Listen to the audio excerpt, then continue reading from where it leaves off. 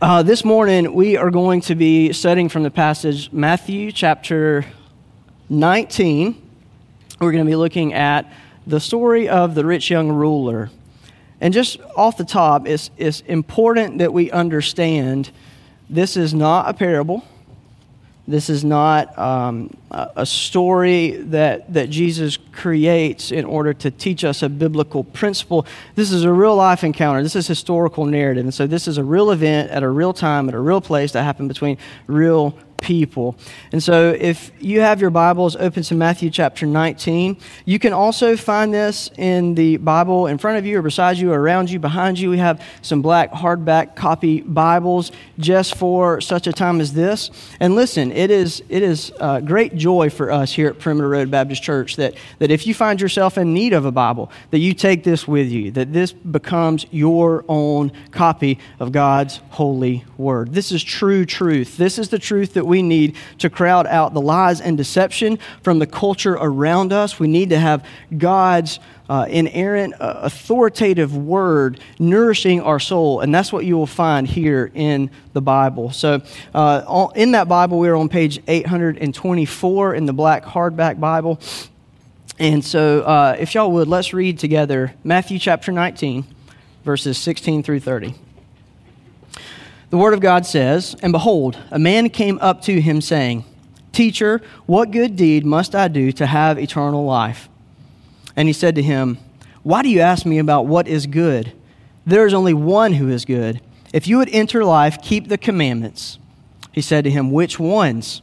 And Jesus said, 'You shall not murder, you shall not commit adultery, you shall not steal, you shall not bear false witness, honor your father and mother, and you shall love your neighbor as yourself.' The young man said to him, 'All these I have kept. What do I still lack?' And Jesus said to him, 'If you would be perfect, go sell what you possess and give to the poor, and you will have treasure in heaven. And come, follow me.' When the young man heard this, he went away sorrowful, for he had great possessions. And Jesus said to his disciples, 'Truly I say to you, only with difficulty will a rich person enter the kingdom of heaven. Again, I tell you, it is easier for a camel to go through the eye of a needle than for a rich person to enter the kingdom of heaven.' When the disciples heard this, they were greatly astonished, saying, 'Who then can be saved?' But Jesus looked at them and said, 'With man this is impossible, but with God all things are possible.' Then Peter said in reply, 'See, we have left everything and followed you. What then will we have?' Jesus said to them, 'Truly I say to you, in the new world, when the Son of Man will sit on his glorious throne, you who have followed me will also sit on 12 thrones, judging the 12 tribes of Israel. And everyone who has left houses or brothers or sisters or father or mother or children or lands for my name's sake will receive 100-fold and will inherit eternal life. But many who are first will be last, and the last first.'" Let's pray.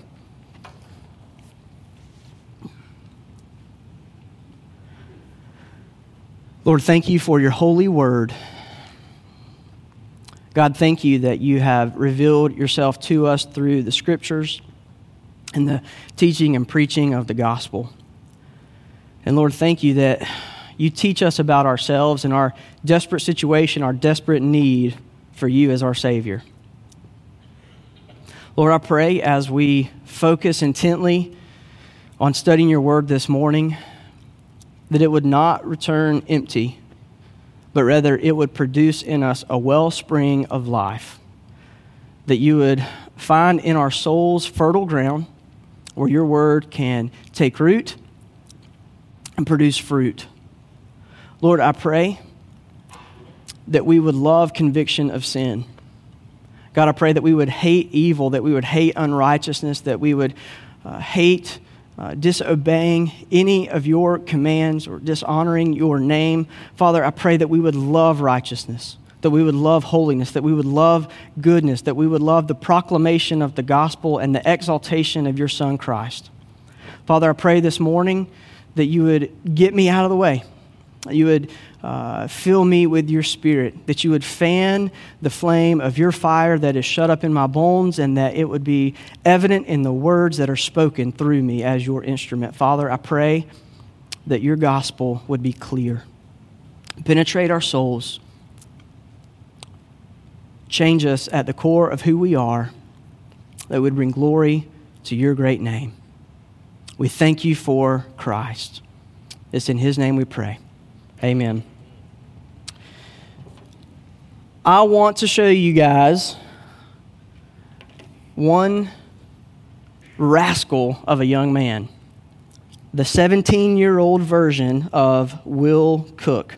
Do you ever see pictures from your past and ask yourself, what was I thinking?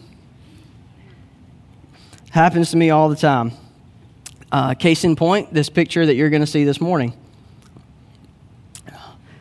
My mom, yeah. My mom dug this picture up from some nook and cranny in her home, and she got it for us. But there I am. I can't decide if I am applying for a job at Baggy Clothes R Us or auditioning for the Skinhead Mafia or both. I'm not sure. It's crazy that my parents let me out of the house. And it's even crazier that I was able to have dates at this time frame in my life. But praise be to God that social media was not around at this time. I'm very thankful for that.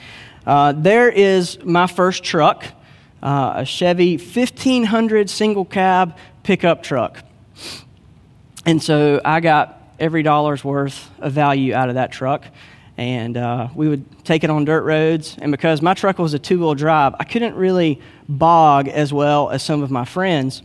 And so I had kind of a mutual pact with some of my buddies who also had two-wheel drive trucks. And we would go on the dirt road, and we would turn our truck sideways while the other person backed close to our truck, and then they would spin out as fast as they could and fling mud all over the side of our trucks. And then we would ride through town as if we had been mud bogging.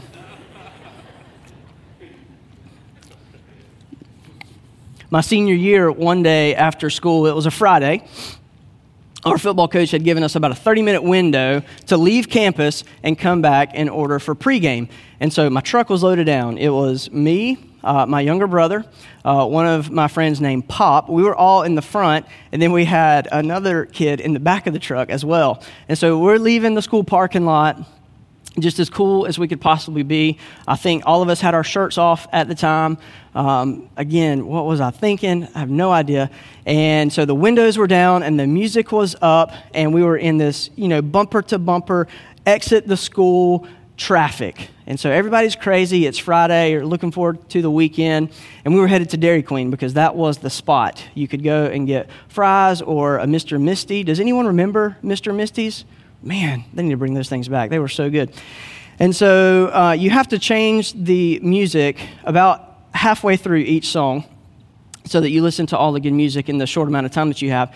And back in the day, we had these things called CDs. If you don't know what a CD is, it's basically a mini Frisbee that you put inside your music player, and it reads the disc, and then it pumps out music. And when it gets all scratched up, you use it as a coaster for your cup on the end table. So I had this sun visor that had this CD holder on the visor. And so I flipped down my visor, and I'm looking through all the different CDs that I had, and that's when it happened. Screeching tires, brake lights, smash, crashed my truck.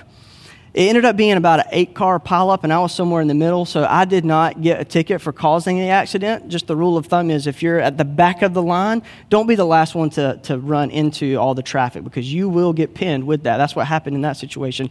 But I had the back windshield of the truck, the back glass, shattered, and so we had glass kind of stuck in our backs. They had to put duct tape on our back and kind of rip it off to get all those little shards out. But that was really the extent of our injuries. We were very, very fortunate. It didn't get any worse than that. The only thing that was really hurt was obviously my pride. But don't worry, I rebuilt that pretty quickly. The moral of the story is, when you drive distracted, you are setting yourself up for destruction. And we know this. This is kind of a rule that we ingrain, especially into young teenagers as they're learning to drive.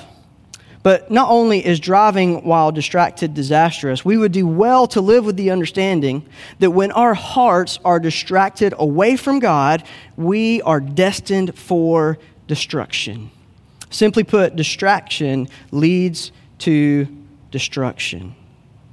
In the text that we have read this morning, we see the historical account of a man with an incredibly important question for Christ.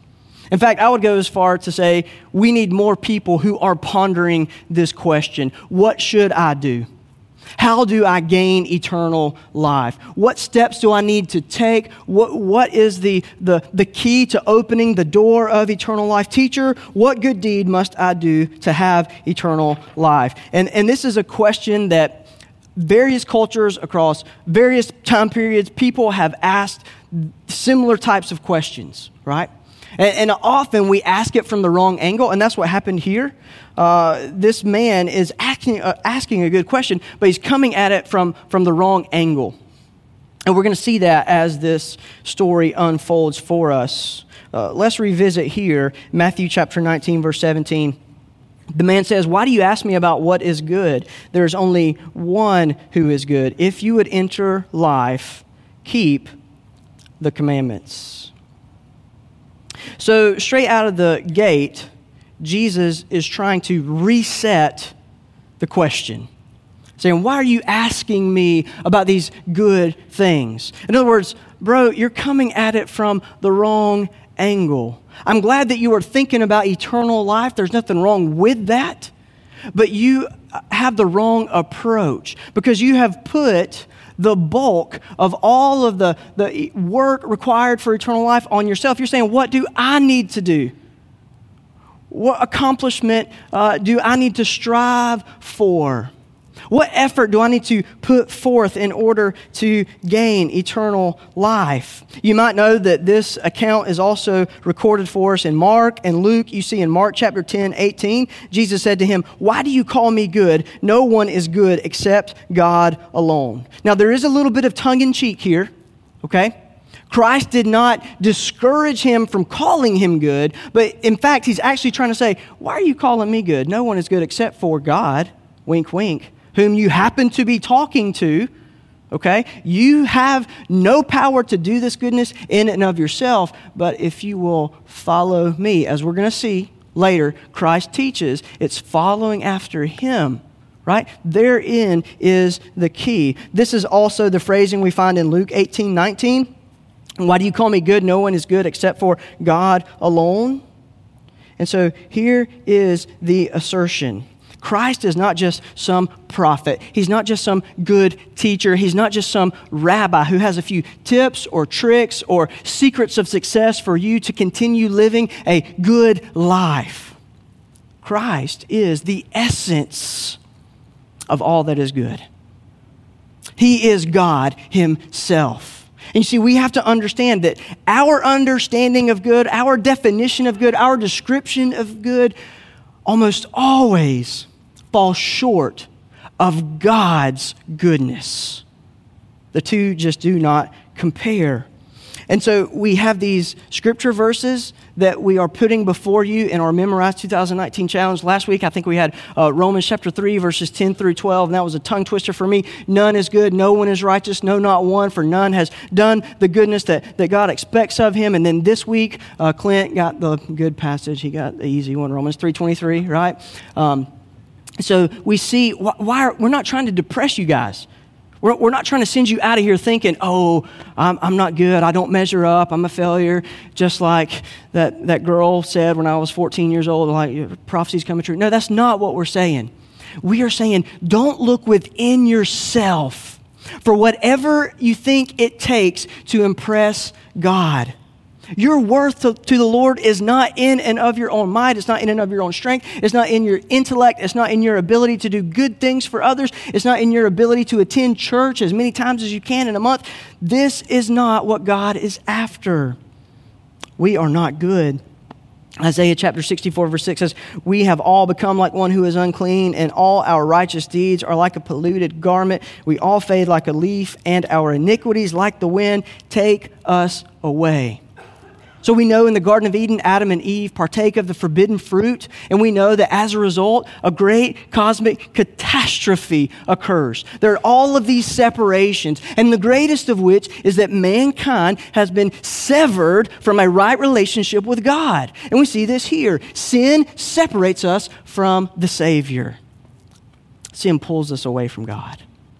And when that happens, we are incapable of bridging the gap again. Romans chapter 3, verses 10 through 12, here it is. As it is written, none is righteous, no, not one. No one understands, no one seeks for God. All have turned aside, together they have become worthless. No one does good, not even one. And it is absolutely paramount, vital, that we understand this doctrine. We cannot buy into the false ideologies that say, you're a good person, you just happen to occasionally do bad things. The Bible doesn't support that. In fact, the Bible goes at great lengths to teach that we are not good people. There's no goodness in us. David teaches in the Psalms that even in conception, he was a sinner. And so I was teaching our students this morning, I was like, look, a lot of people will say, you are a sinner because of the sins you have committed. See, I believe the Bible says we sin because we are sinners. Because we have the sin DNA imprinted onto our spiritual hearts as a result of Adam and Eve. You can see that in Romans chapter 5, verse 12. This inherited sin, this doctrine of sin. And so here's what we need. Before we can have our eyes open to the wonderful depth and breadth of God's grace, mercy, and love towards us, we need to realize the wretchedness of our own sinfulness.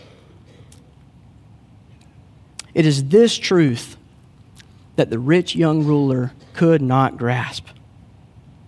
He was incapable of seeing. His blinders were on to wherein he believed there was some goodness within. And so he approaches Christ. Says, okay, good teacher, I think you're so smart. Now, what do I need to do in order to please God?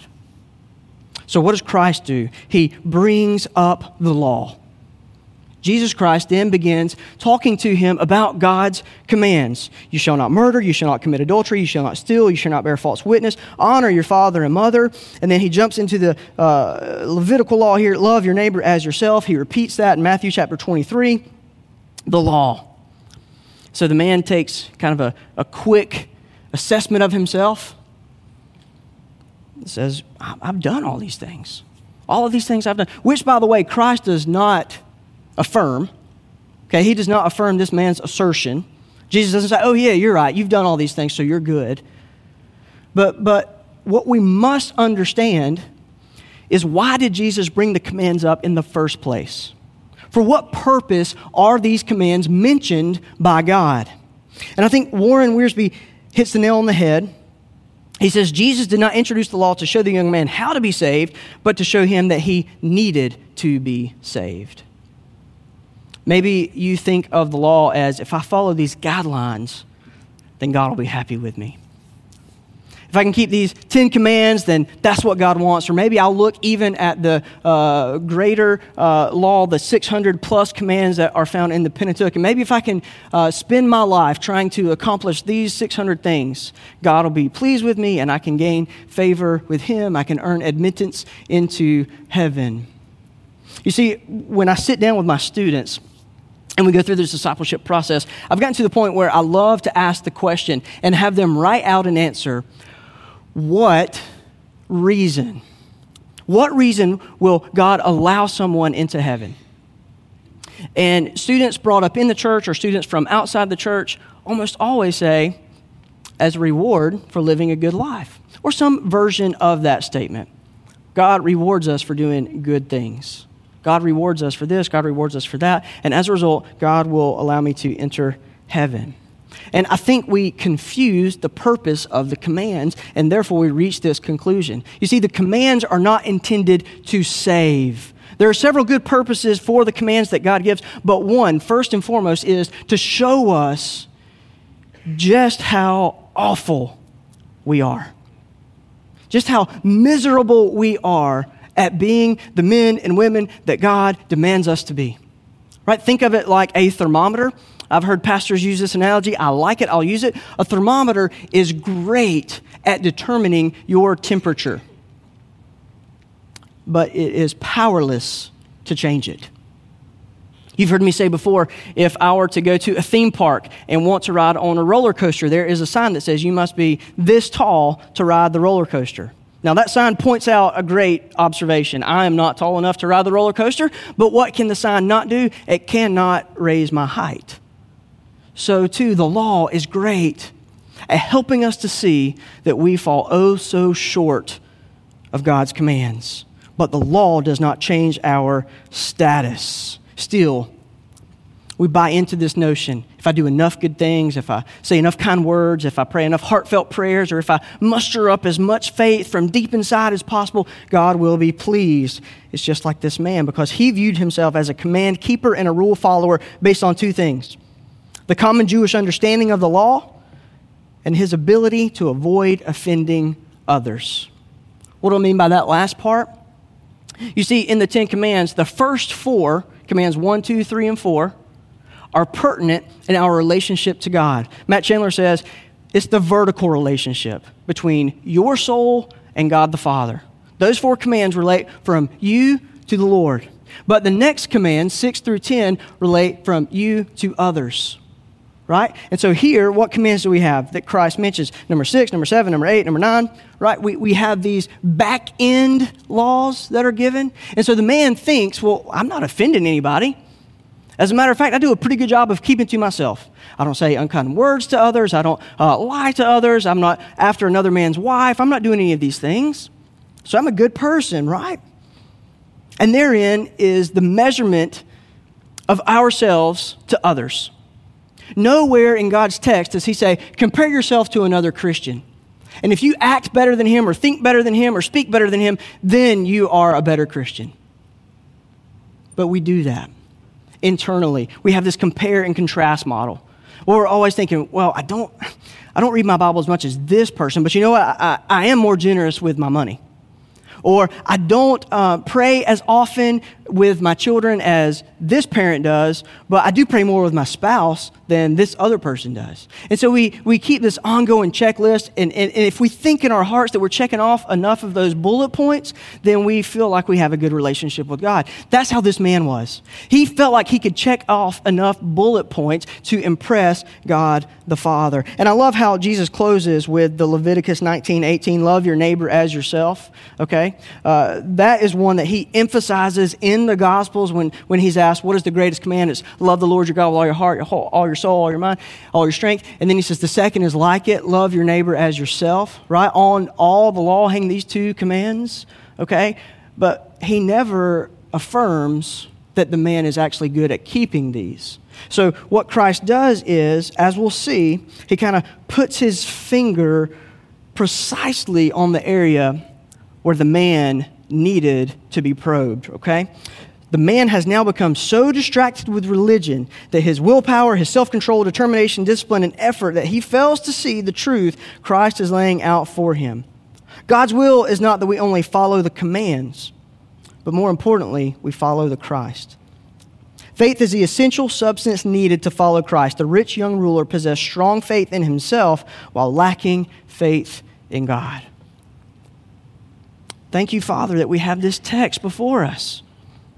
Thank you that we see our tendency to puff ourselves up or to feel as though we can muster enough strength to hide our blemishes, to hide our faults, to hide our failures.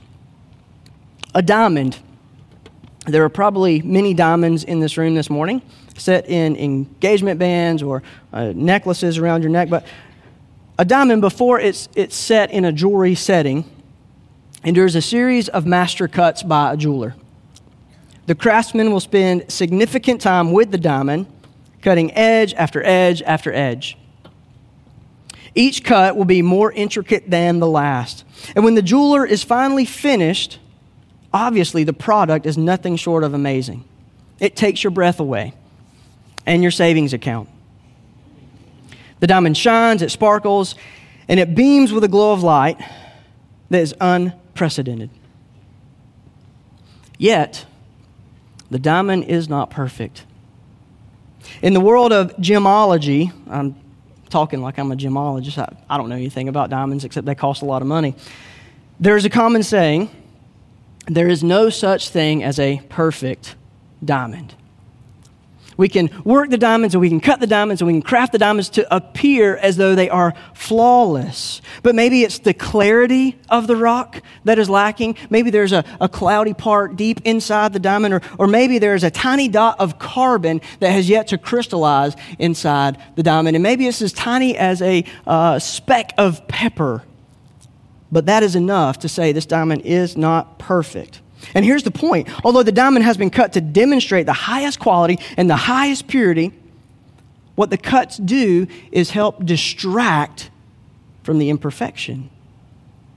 Humans have a natural tendency to diminish their moral flaws and become distracted with decent moral behavior.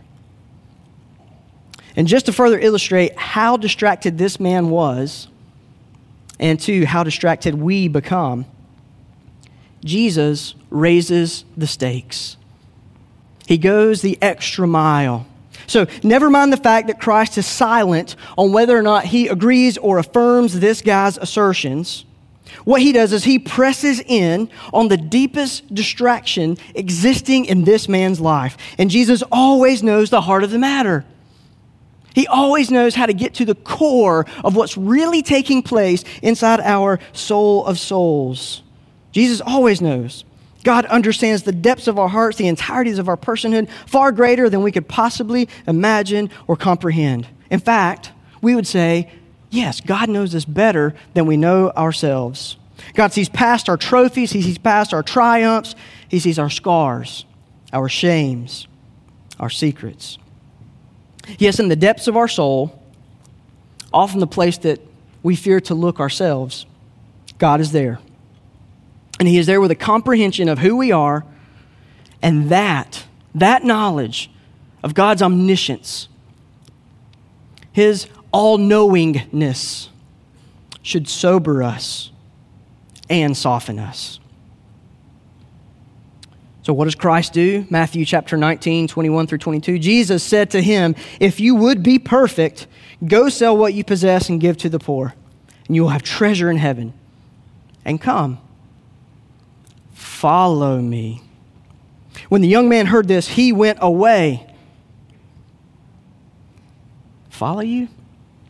When the young man heard this, he went away sorrowful, for he had great possessions. Now, again, we have some wordplay taking place here. Earlier in this encounter, Christ and the man are talking about good things and good deeds and good personality traits and being just an upright, good person. Now Jesus says, you want to be perfect? And so it's almost as if we see, okay, goodness is not good enough. We've made that clear. So what is perfection? What is perfection? So it's this Greek term teleis. It has this connotation of completion. Parents, if you have little ones at your house, or you have had little ones at your house, then you've probably had puzzles. So let's think of putting a massive puzzle together, maybe a 5,000 or 10,000 piece puzzle. I'm not a puzzle putter togetherer, so I don't know what I'm talking about. But I just imagine if you had this huge table in your garage and that table served the purpose of being the puzzle platform, then you are a puzzle hobbyist. And so you get this box, maybe it's an American flag, or maybe it's the Statue of Liberty, or maybe it's the Grand Canyon, America. And so you've got this landscape before you, and you've got 10,000 puzzle pieces, and you spend weeks at this puzzle platform. You're putting all these pieces together. And you finally reach the night that you've been waiting for. You know that there's only 50 or 100 pieces left, and so you've saved that for this particular night. You get all the way to the finish, and you realize there's one piece that is missing. You don't know if your crazy Labrador, Murray, or Chubb ate the piece. You don't know if your 2-year-old walked off with it and ate the piece. You don't know what happened to this piece of the puzzle, but you know it is not perfect. So that warm, that fuzzy feeling that you were expecting is not only gone, but now it is replaced with incompletion, exasperation, complete and total frustration. You're not complete. often God stirs our spirits to help us see we are not complete apart from Him. We lack perfection. What is missing? God. Jesus says, you want to be fully good, you want to be complete, you want to be whole, you want to be perfect, then go and sell all you have. Give it away. Serve the poor. And this is precisely what the man didn't want to hear. Yet God knows the heart. Christ illuminates the overarching idol in this man's life. And this was the idol that prevented him from trusting in God for eternal life. Was it not the older brother of the prodigal son who languished when the prodigal returned? And his father, through this elaborate celebration, he got the royal robe, he got the fattened calf, and all the servants were hemming it up, making a big deal out of this boy coming home. There was a ring on his finger, and the older brother comes in. He says, "You got to be kidding me. He took his inheritance and wasted it? He went and lived in a wild lifestyle, spending money on God knows what, and now all he had to do was come home, and you're throwing him a party? Look at all the stuff I've done. Look at how hard I have worked for you, Father. Look at how I've obeyed all of your wishes. Where's my party?" Yeah, the boy wanted the party. He wanted the reward that he had worked so hard to receive. But listen, the kingdom of heaven is not a reward of man's hard work. The kingdom of heaven is received by faith. What does the man do?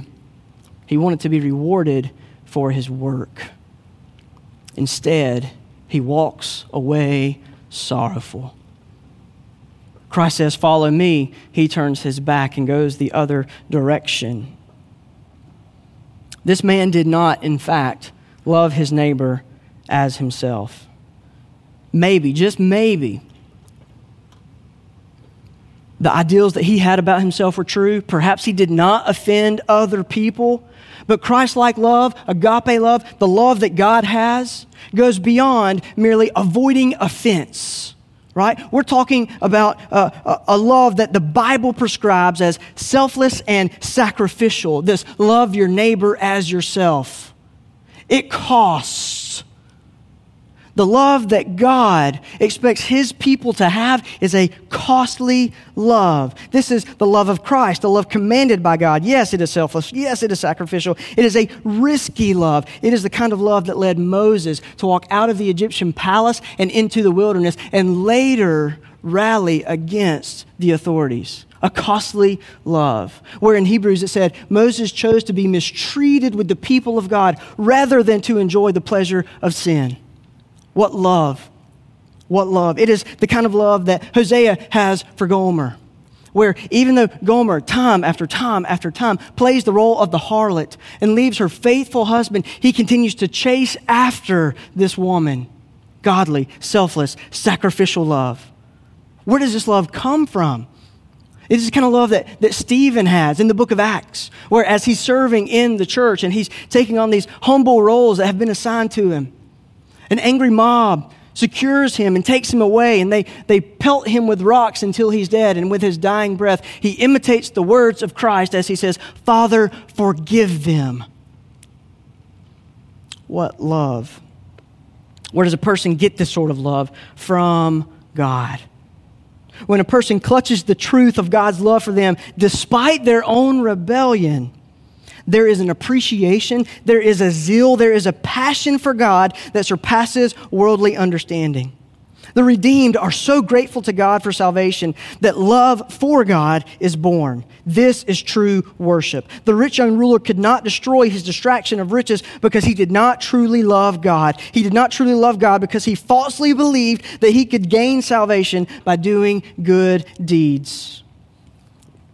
This man's distraction brought his destruction.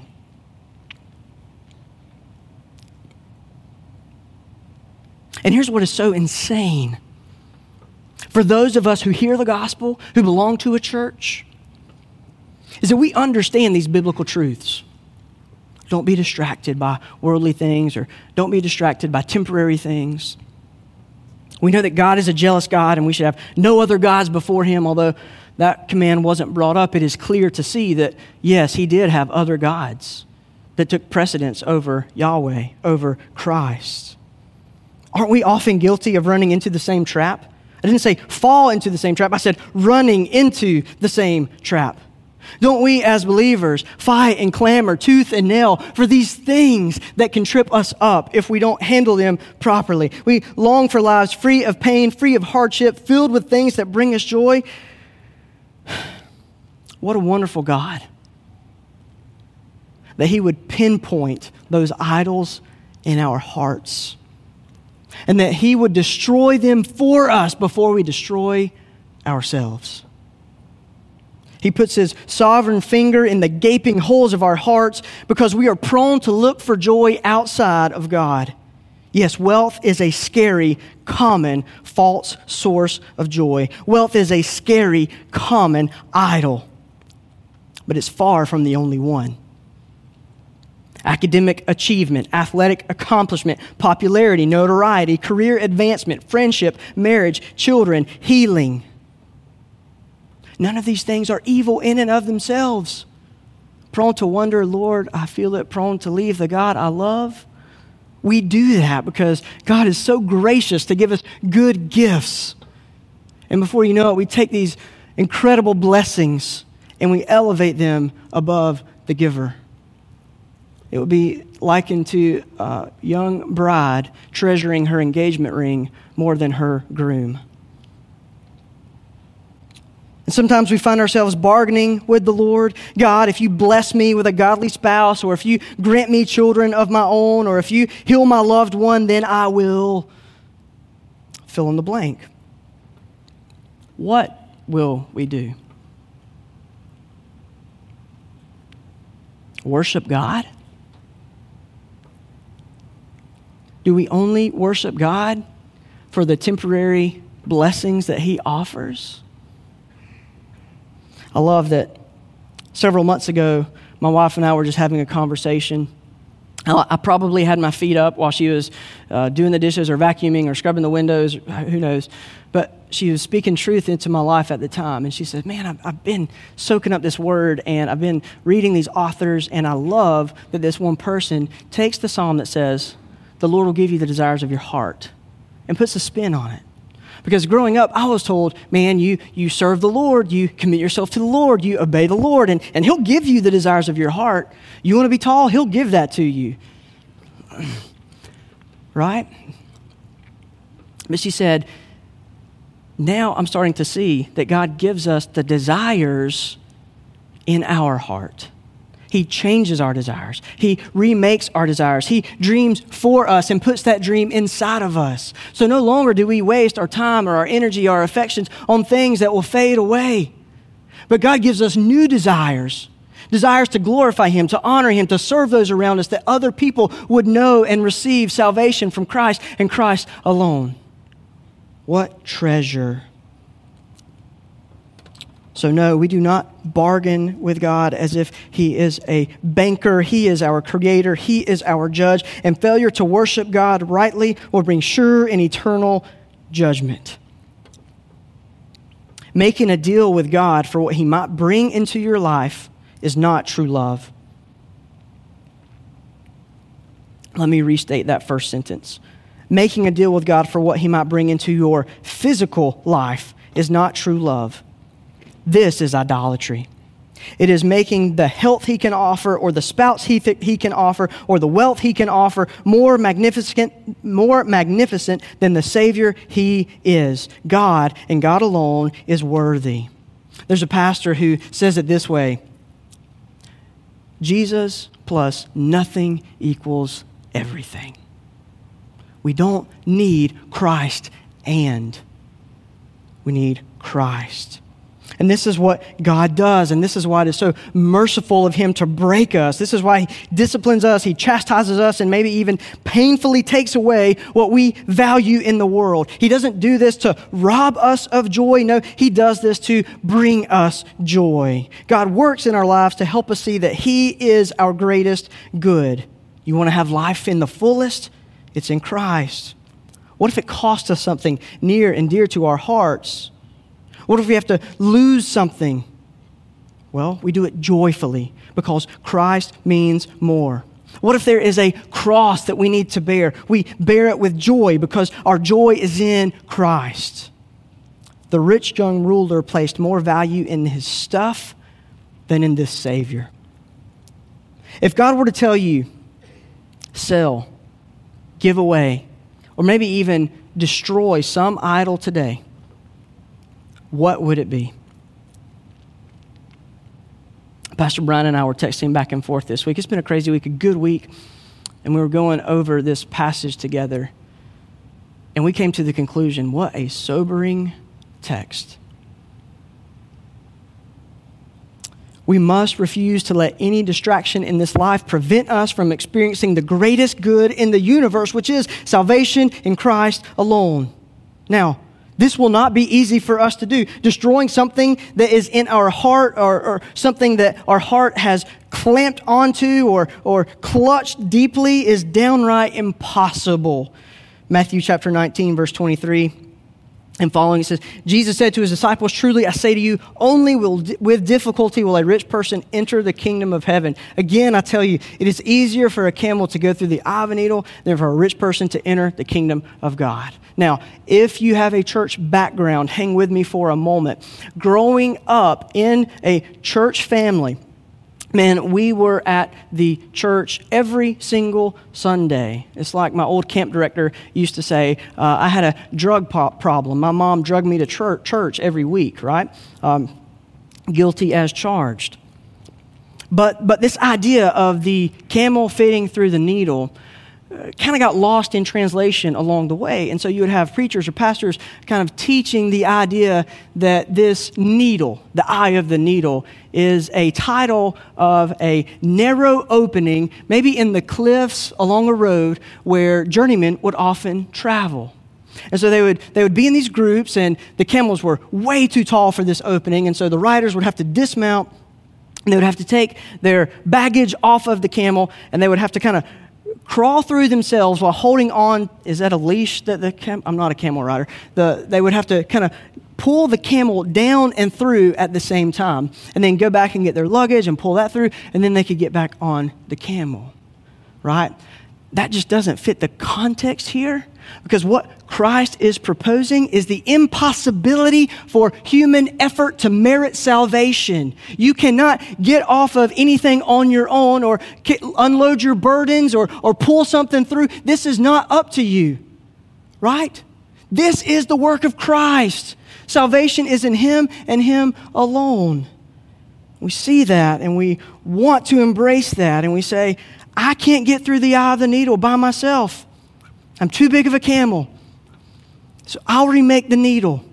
I'll make the needle bigger. It's the mindset of America. We got a problem to solve, we're going to solve it. We cannot change God's standards.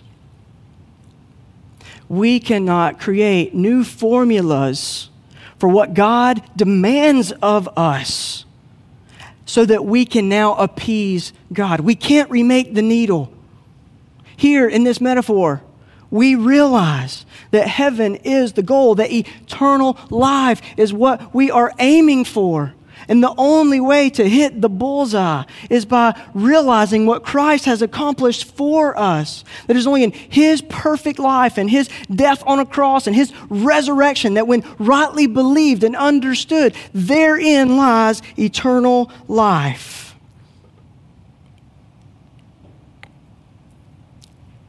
You know how I know that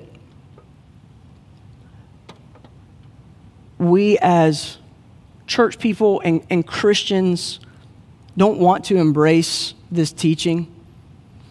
We don't want to embrace the destruction of distractions. We want eternal life.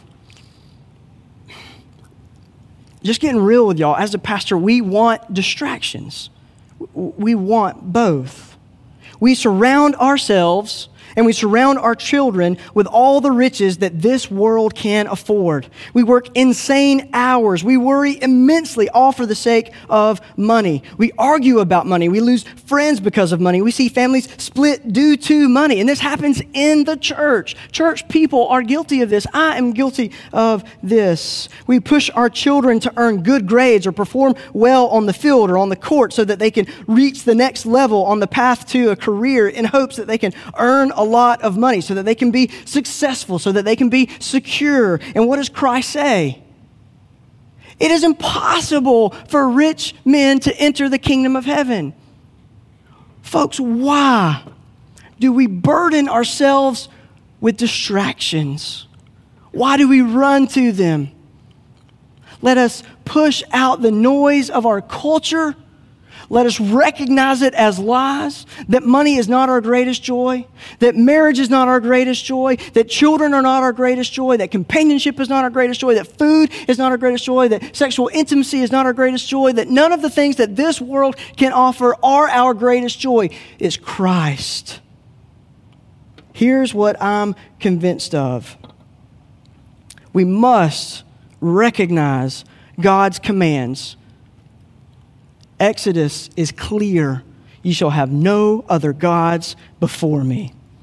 So we identify these false gods, we identify these idols, we identify these things that have their chains around our hearts, and we utterly destroy them. How could God ask so much of us?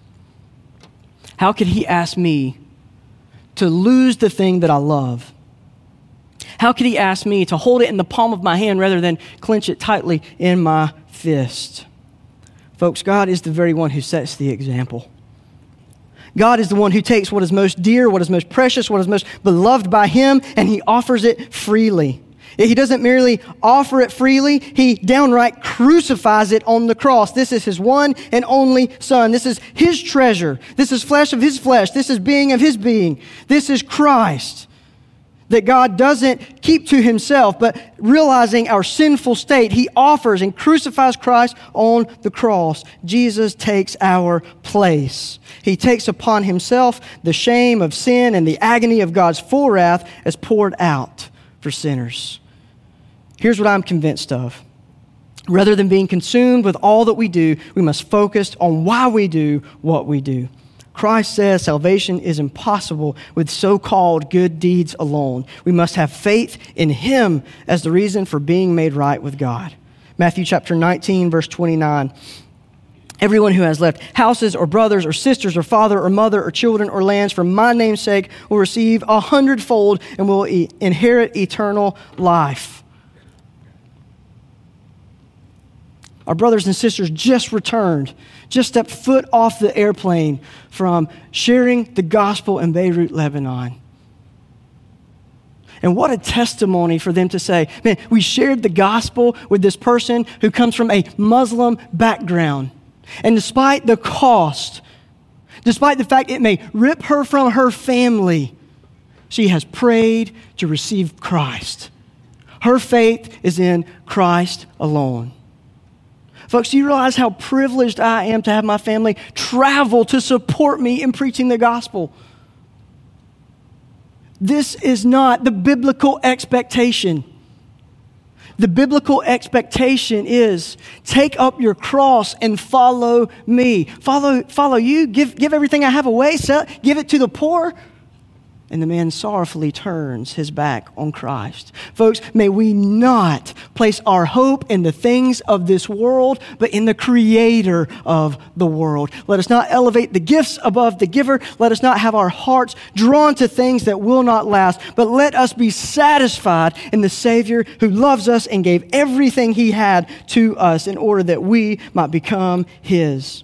Jesus is the one who makes the impossible possible. He is the one who is truly good. Christ has lived the life we could never live. He died the death we deserve to die, and he offers a reward we could never earn, to be resurrected with God the Father to eternal life, just as he is resurrected. This eternal life is now offered freely to those who by grace through faith believe.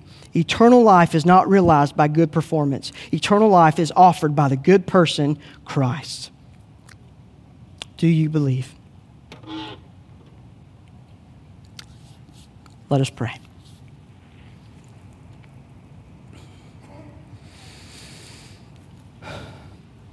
Father, thank you for